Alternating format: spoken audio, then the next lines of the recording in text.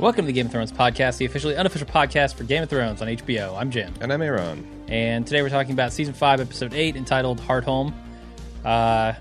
They did a lot of globetrotting this time. We did. We went all over the place. Everywhere you can go. We didn't go south very much. Didn't go north. I mean, I guess they went to Marine, which is south, but... It's a cold episode. It brought in some cold wind to the Midwest. I had to get my hoodie out of the closet. Yeah, no kidding. Those fucking White Walkers, man. They're everywhere. Can't be stopped. What'd you think of it? It's incredible. I was struggling to think about what else happened in the episode other than the shit at Hardhome, because that was just amazing. And yeah, it was cool. Like, there's this, as I don't know, I'm going crazy from just a show watcher and a book reader standpoint, because that's by far the most White Walker we've ever seen anywhere in anything, books included. And it makes you think, like, when those guys are just swarming over the walls and stuff, it's with just a couple hundred of them, and now they have who knows how many thousands. I like that they combine that with the scenes of Ramsay and Roose planning, talking about how they're able to withstand a siege. It's kind of a cool little parallel there. There's a lot of irony, like even Dany and Tyrion sitting over in Meereen just having this debate about how you can rule Westeros and how you win people's, and it's just really funny to see all this scheming in context of this going north of the wall. Yeah. it's incredible. And the action, I think they've taken several steps back as far as the action's concerned in this season, but maybe they were saving it all for this. Maybe they had their A team just spending months and months doing that, because I thought the effects was seamless. The dragon kicking ass was seamless. Valyrian steel works as good as dragon glass. That was... I saw that sword thing coming. Yeah, I mean... Like, as soon as the first sword shatters, I'm like, oh, Valyrian steel. Not going to shatter. Totally got it. But also it just shatters the White Walkers, too. Yeah. Which there's been a lot of speculation. A lot of book readers have been wondering if, dragon glass versus the Valyrian steel, and some of the theories about it, how, the reason it was a lost art is because it was forged with like dragon fire, some crazy shit like that. Okay. It's, it seems like it's all coming true. Yeah. But yeah, cool. I mean, I don't know what else to say about the episode, because all I want to talk about is how cool the fight was. Yeah, the crazy rage zombies. Yeah, I mean, well, let's talk about them. Okay. That sounds like fun. So you're a zombie fan. Yeah. Where do you rank these zombies with the greats? These are more like the Evil Dead Army of Darkness style zombies, right? Like, they can basically be skeletons if they need to be. Yeah. And, we saw that with Jojen and his Fireball team. Right. So they're pretty good. I'm a fan of Army of Darkness kind of skeleton warriors. Yeah, it seems like the only way to stop them is to either burn them, which I'm surprised we didn't see. John is the one that cracked that code the first time. Set them on fire. I'm kind of surprised we didn't see a little bit more of that. But the other thing is, unlike like Walking Dead style zombies, it doesn't seem like brain shots do anything to them. You have to kind of beat them down. You have to destroy them entirely, or they just keep coming. Sure. The giant was good for that. He stepped on a couple that was pretty. The giant was awesome. Amazing, and I was really afraid that he was going to die and turn into a blue eye, and then like, what the fuck do you do with that? But like, nah, like maybe you just need to get a bunch more giants on your side. That'd be cool. They killed one last year. It's a shame. Yeah, when they were in the hut, the big ass hut where the giant was sitting down, and he was trying to convince him to go join up with the cause. I was worried that was the same giant I think his it was. Guys. Is it? Okay. Well, there was two of them there. The old one, which I think the old one is the one that assaulted the gates, and the young one. Okay. But one of them got killed by a big scorpion thing from the. I don't want to say all giants look alike. That is totally racist. It's speciest. It is, yeah. But they kind of do. Like, yeah, you caught. I kind of suspected that. I was like, I wonder if it's the same guy. But then I'm like, wait, I know there was two, maybe there was three, and I thought one died, and that pissed the other one off, and then he died. So I don't know. Yeah, I'm not sure. Anyway, there was a lot of cool stuff in there. I mean, I always like wonder about the futility of fighting these things. Like, Tormund's going crazy. He's raging out and he's killing a whole bunch of them, but do they get right back up? Like, can you dismember him enough to keep him down, or does White can. Walker Lord just recreate them? Like, I don't know. I honestly don't know. This is it's kind of blazing new territory. My thought is I've never seen one like reassemble, like Evil Dead style, like they just pull back together. I think once you get them to a certain like dismemberment point, there's no coming back. Okay. And like you cut one in half, then like, you got one half that's still coming at you. But I don't know, like maybe if I've never seen a headless one fight either. So I think like just destroying the head might kill him too. Maybe.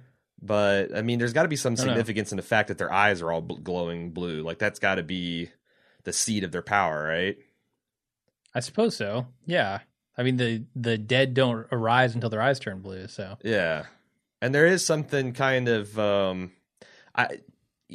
I was kind of wondering, like, if you get bit by one, you always want to go there with the zombie lore, or do you just have to be killed by one, or I think you have to be killed. Yeah, but I don't know, man. It seems like that guy just like raises his hands and that's what makes it happen. Like there's no rhyme or reason to it. Yeah, but all those people were dead, right? Oh yeah, yeah. You have to. I don't be think dead he to can begin take with. a living soul just by raising his hands. Well, he did the baby though.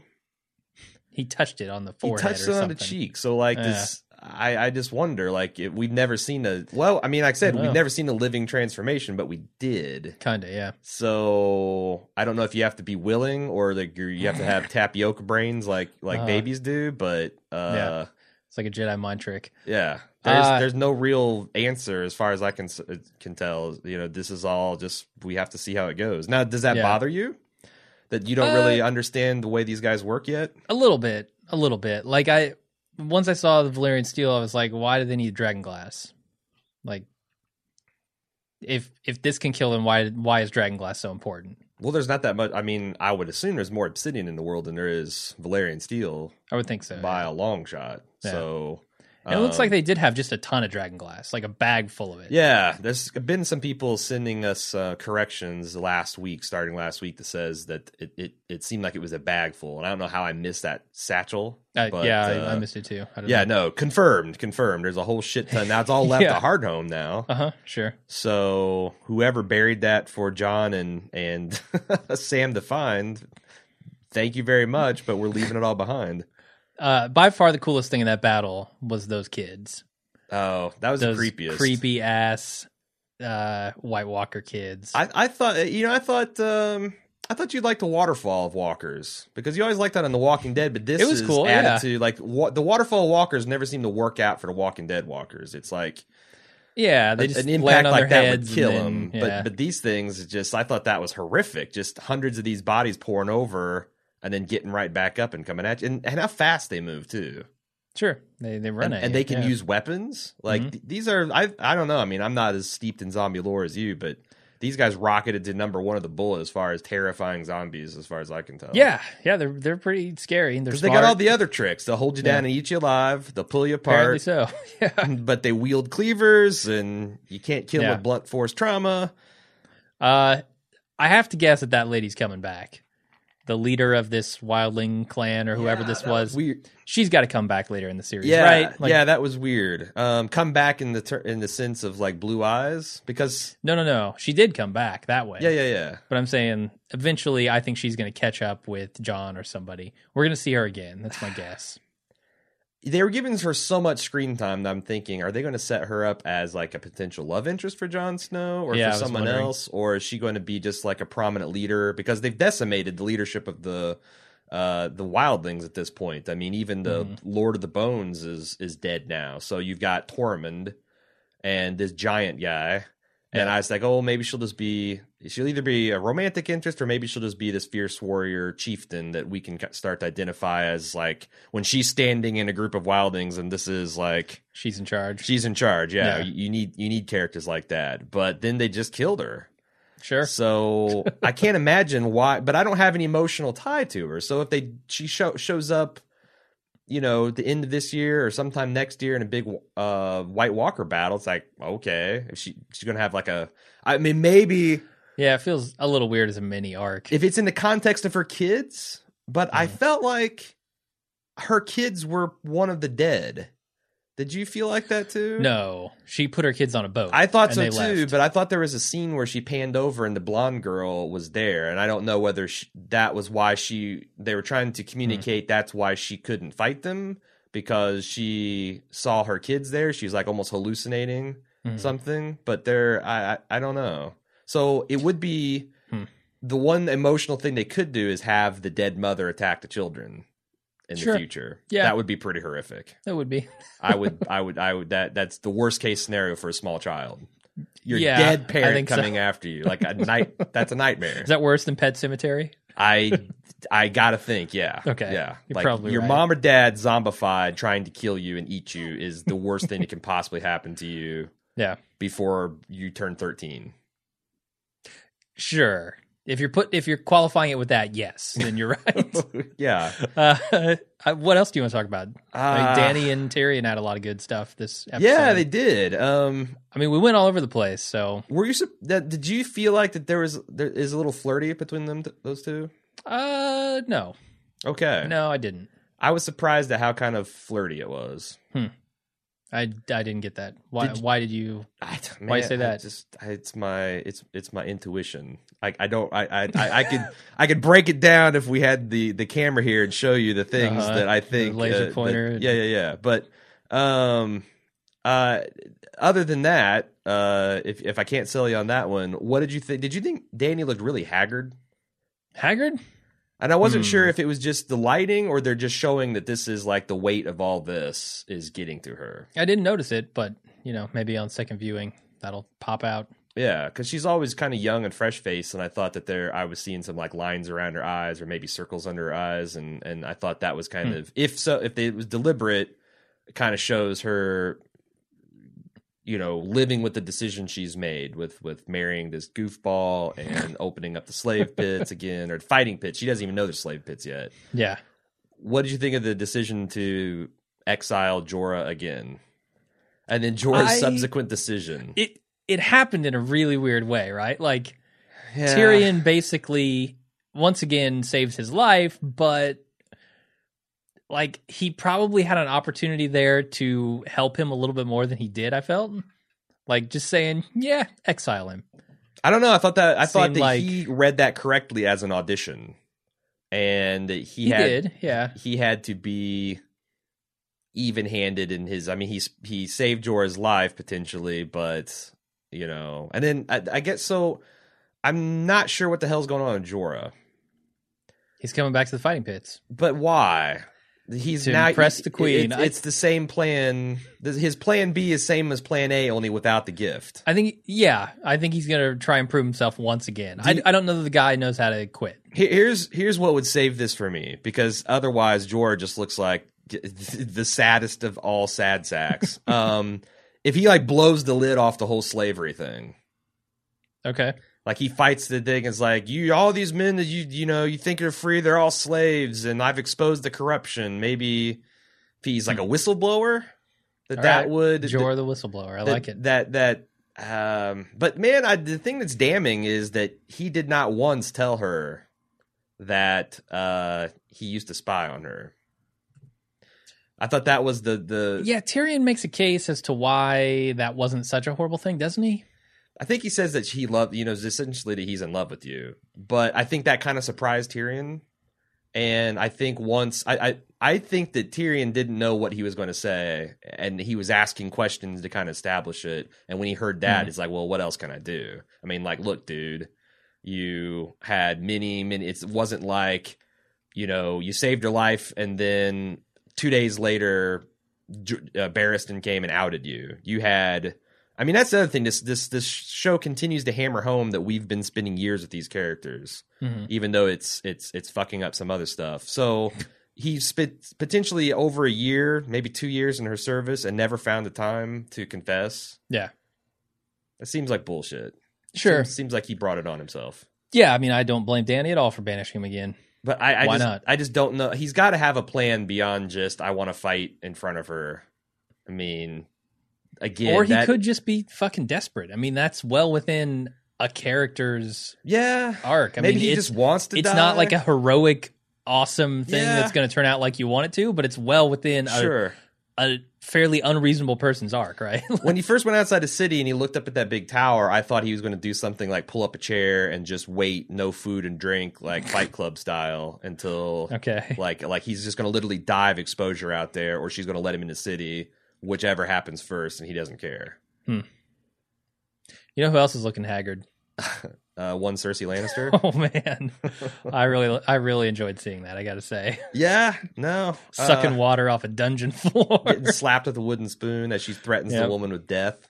I love it. I mean, she's consistent. You got to give her that. She is. Yeah, she's relentless with her idiocy. What's going on with the Tyrells during this whole time? I don't know. We didn't see them at all this time. It's kind of surprising, but yeah, you got to figure that Olenna is doing her thing, trying to figure out a way to get Marjorie out, probably with Littlefinger's help. Was more than half of this episode Hardhome? Was it like a 20-40 split or 30-30 split? It felt like it was probably about 30-30. I've been watching the clock, and it's a bad habit with Game of Thrones to see, like, you know, how far we're in the episode to see if I can kind of guess at what's to come. But like, I remember I looked at it was like 9:18 or something, and that's the last time which is a testament to how good the episode was. Yeah. What else? Like you said, you mentioned Sansa and Reek. Don't call him Theon. That's developing in its sweet time. Yeah, it is. I mean, she found out today that, you know, her brothers aren't really dead. What is that? What's going to come of that? I don't know what she can do with that information. I don't either. She's locked up in a fucking But the tower. show treats it as significant. Yeah. Is it going to be like some kind of hope rekindled with her? Could be. Sure. Is she going to use it to fuck over Tyrion? Or not Tyrion, Reek. I'm just going to call him Reek because I can't remember Theon. So is she going to tell Ramsay she about can tell it? Rand just to get an act of petty revenge. What good does that do her, though? But what else can she do with the information? I know. That's why I'm saying I have no idea what she's going to do, because doesn't seem to do her any good in the situation she's in. She doesn't have a candle.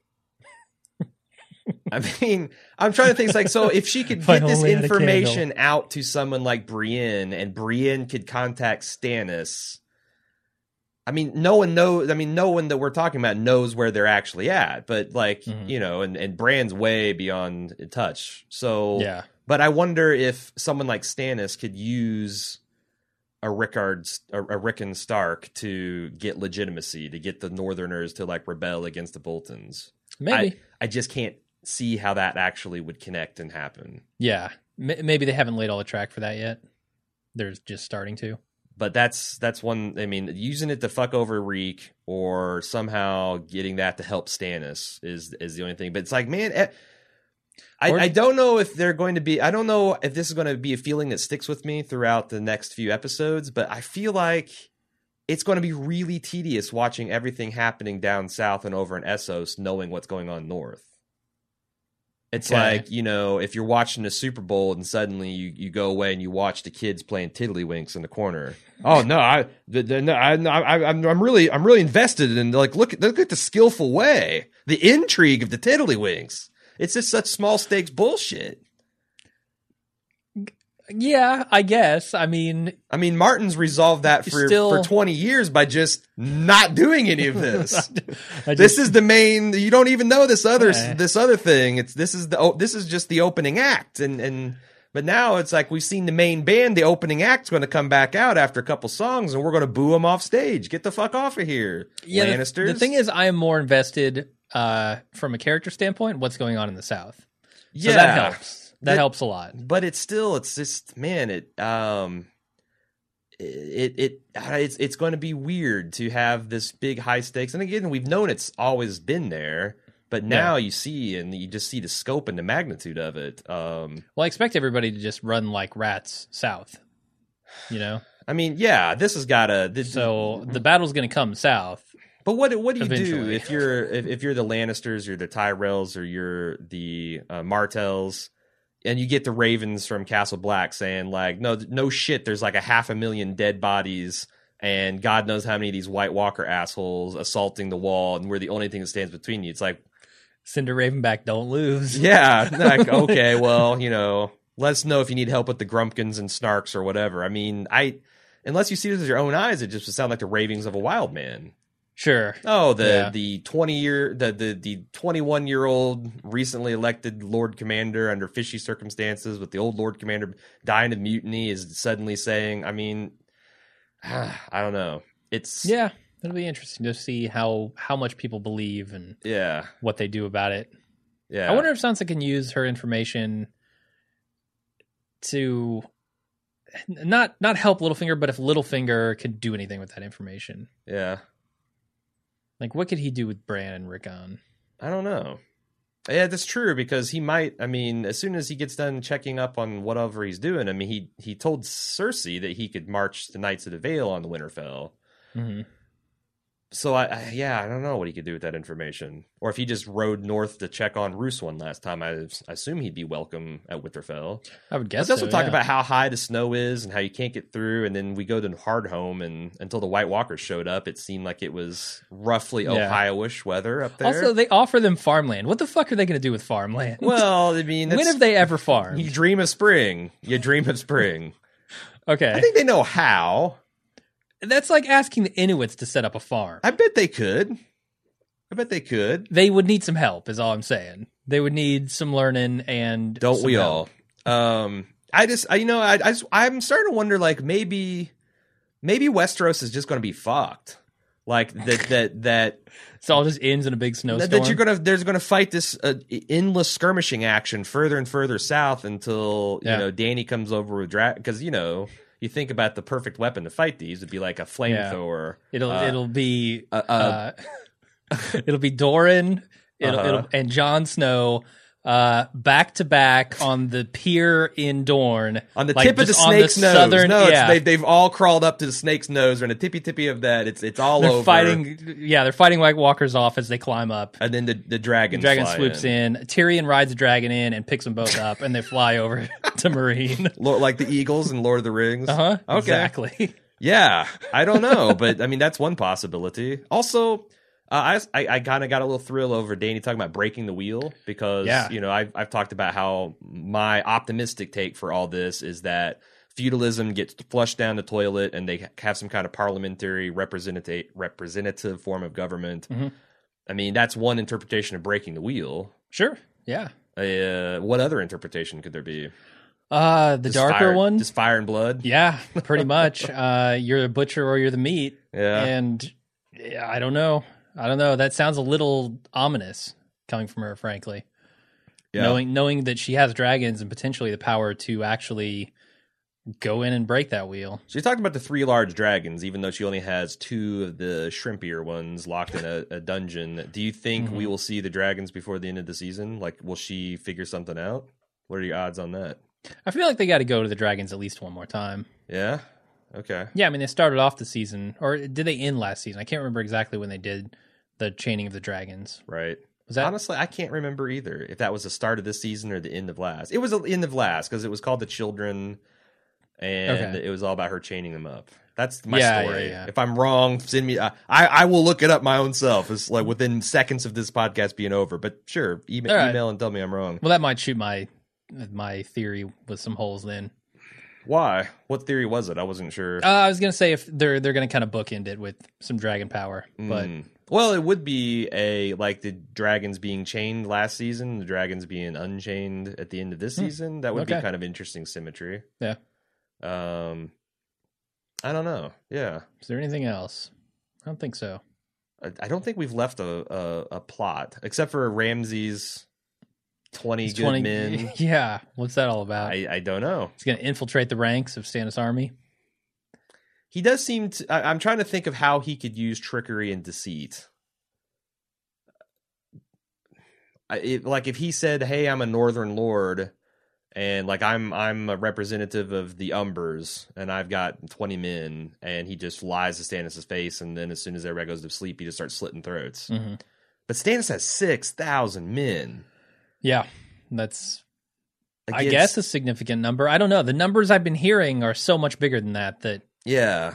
Like I hear 100,000, I go, okay, that's a lot of men. Yeah. That's a shitload of men. Yeah. You hear 6,000, you're like, Not so sure about that army. It's a lot more than the Boltons apparently have, and they're also mounted. But again, 20. It's okay. It's a small number, but you know what's smaller? 20. 20 is smaller than 6,000. Yeah, you're absolutely right. Like, what is? Let me check the math on that real quick. Like 60,000 divided by 20. So yes, exactly. Ramsay will have to kill a Spartan last stand worth of Baratheon soldiers for every one of his dudes. Yeah. Okay. It's a reverse Sparta. Sure. They'll fight in the shade. That's all I know. Mm-hmm. All right. I think that's it then, yeah? Yeah. If you got some feedback, and I'm sure you do, send it to GameOfThrones@baldmove.com. You can also talk with us about spoilers or non-spoilers, whatever. We got threads for both on our forums at forums.baldmove.com. Keep up with all our releases on Facebook.com/baldmove and on Twitter @baldmove. Yeah, that's it. Probably getting a lot of it. I was just looking before we sat down, and there's like subjects like "Holy shit! Oh my god! Oh man, it's already coming. Holy hell! White walked." People just dumping feedback off of a cliff. Yeah. No, that's what my inbox looks like. Great.